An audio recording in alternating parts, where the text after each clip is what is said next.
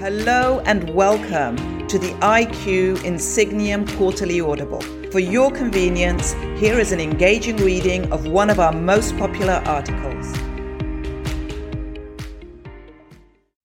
How corporate boards of founder and family-led companies can adapt to ownership and executive leadership changes with agility. Although perhaps not a household name to many outside of Japan, Kongo Gumi, a construction company based in Osaka, has long held the moniker of world's oldest family-run company. Just how old, you ask? 1,445 years, to be exact. Should one be interested in tracing Kongo Gumi's corporate lineage to the very beginning, look no further than the company's 10-foot-long 17th century scroll that traces back 40 generations to the firm's creation in 578 AD by founder Shigemitsu Kongo. In the case of Kongo Gumi, a few key factors contributed to the company's enduring longevity. First, the practice of sons-in-law taking the family name when they joined the firm, thereby allowing the company to continue with the same name during periods when no direct male heir was apparent, ensured both sons and daughters could continue the family line. Moreover, the company essentially wrote the book on constructing Buddhist temples. In the centuries since their founding, Kongo Gumi has erected hundreds of temples, gates, and buildings, including the Osaka Castle, which is one of Japan's most important cultural landmarks. Yet, a decision to go public in 2005 shifted the business into the realm of a post-founder family enterprise. For Kongo Gumi and Masakazu Kongo, the 40th and final Kongo to lead the firm, the decision to go public was seen as a way to raise much-needed capital and increase the company's access to financing, which had been depressed for decades due to exorbitant debt on their balance sheet. Additionally, financial difficulties related to a decline in demand for traditional Japanese-style templates and other wooden structures, and an increase in competition from larger, more modern firms was a key driver as well. However, the decision to go public was not without controversy, as some members of the founding family were reportedly opposed to the idea of relinquishing control of the company. Ultimately, it would seem, even the world's oldest family-owned firm was not immune from disruption within its ownership structure. In January 2005, Kongo Gumi went public with shares offered on the Osaka Securities Exchange. Yet, just 1 year later, the company was acquired by Takamatsu Construction Group, a larger Japanese construction group founded much more recently in 1917. Although Kongo Gumi's superlative record may never be challenged, they are certainly not the only family-run business thrust into the world of post-founder family enterprises.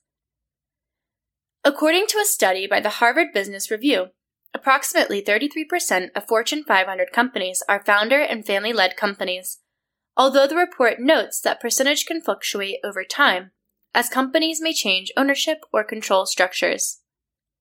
Additionally, some of the world's largest brands faced similar transitions at different points in their history when moving away from founder or family-led ownership structures into that of a post-founder family enterprise.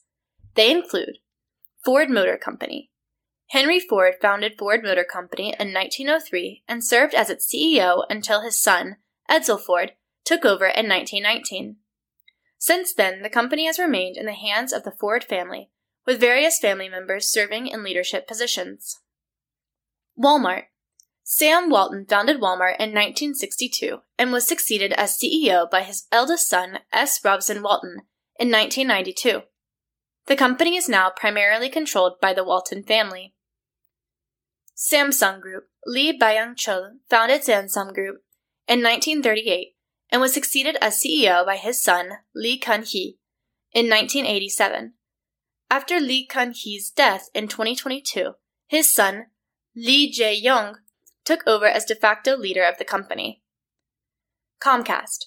Ralph J. Roberts founded Comcast Corporation in 1963 and was succeeded as CEO by his son, Brian L. Roberts, in 2002. The Roberts family still controls a majority of the company's voting shares.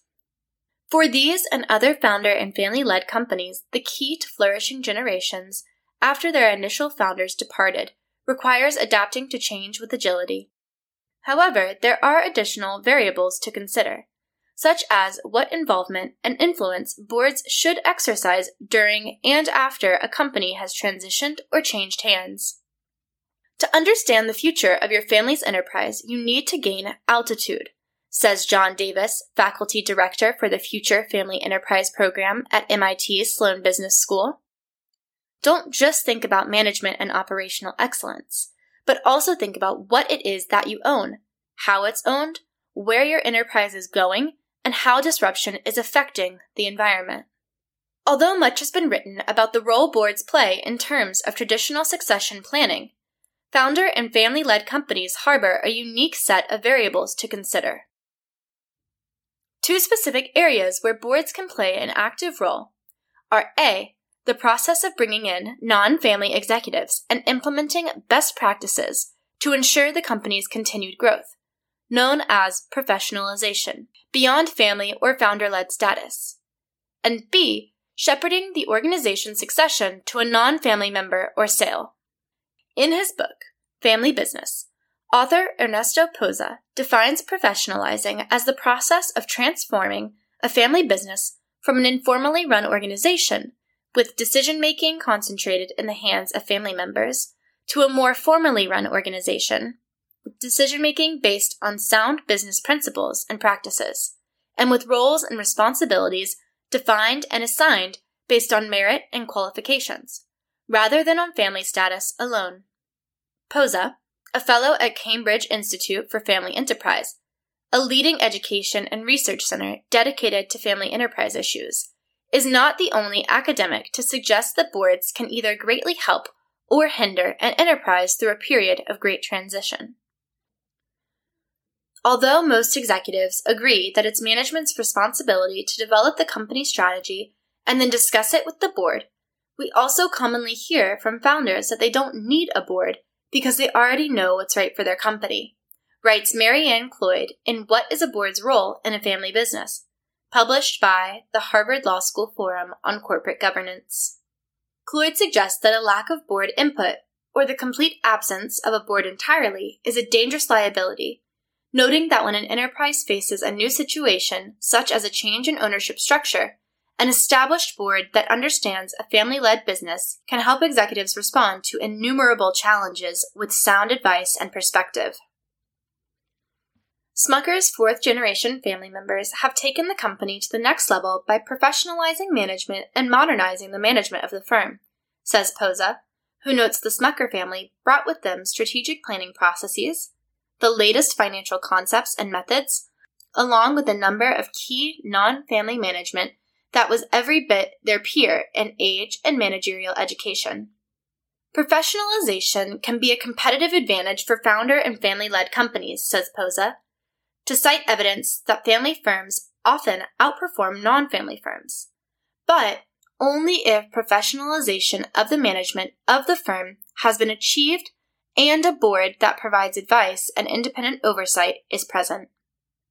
In Leaving a Legacy, Navigating Family Business Succession, author David C. Bintel writes that succession to a non-family member can be a viable option when there is no family member who is willing or able to take over the business, or in the case of sale to a third party. It is important to identify and recruit a successor who shares the values and vision of the family, and who has the necessary skills and experience to lead the business forward. This process may involve searching for external candidates, evaluating internal candidates, or a combination of both, he writes. One cautionary tale of what can happen when a successor does not share the values or vision of the founder after transitioning from a family-led organization into a publicly traded company is that of Sears. Founded by Richard Warren Sears and Alva Curtis Roebuck in 1893, Sears grew rapidly, becoming one of the largest retailers in the United States. Yet, in the 1980s, the company began to struggle as it faced competition from discount retailers like Walmart and Target. In an effort to turn the company around, Sears brought in outside executives and began to focus more on financial engineering than on retail operations. This led to a series of missteps, including the acquisition of Dean Witter Reynolds and Coldwell Banker, which distracted the company from its core retail business. In 2005, Sears merged with Kmart, another struggling retailer, in an $11 billion deal that was intended to create a stronger competitor to Walmart. However, the merged company continued to struggle as it failed to adapt to changing consumer trends and faced intense competition from e-commerce giants like Amazon. In 2018, Sears filed for bankruptcy and began to liquidate its stores, marking the end of one of America's most iconic retailers. The failure of Sears has been attributed in part to the company's transition from a founder and family-led company to a publicly traded one, as the new executives who took over the company were more focused on financial engineering and short-term profits than on building a sustainable business for the long term. Ultimately, Sears failed because it lost touch with the needs and preferences of its customers, and it failed to invest in its stores and its online presence in a meaningful way, said Neil Saunders, Managing Director of Global Data Retail, in an interview with CNBC. According to Arthur Benthall, once alignment is found between a family-controlling group and an external successor, boards can play a key role by developing a comprehensive succession plan that includes a clear timeline, a transition strategy, and a plan for communicating the transition to employees, customers, and other stakeholders. Benthall advises companies that their succession plan should also address issues such as compensation, incentives, and governance structures to ensure that the new leader has the support and resources necessary to lead the business successfully.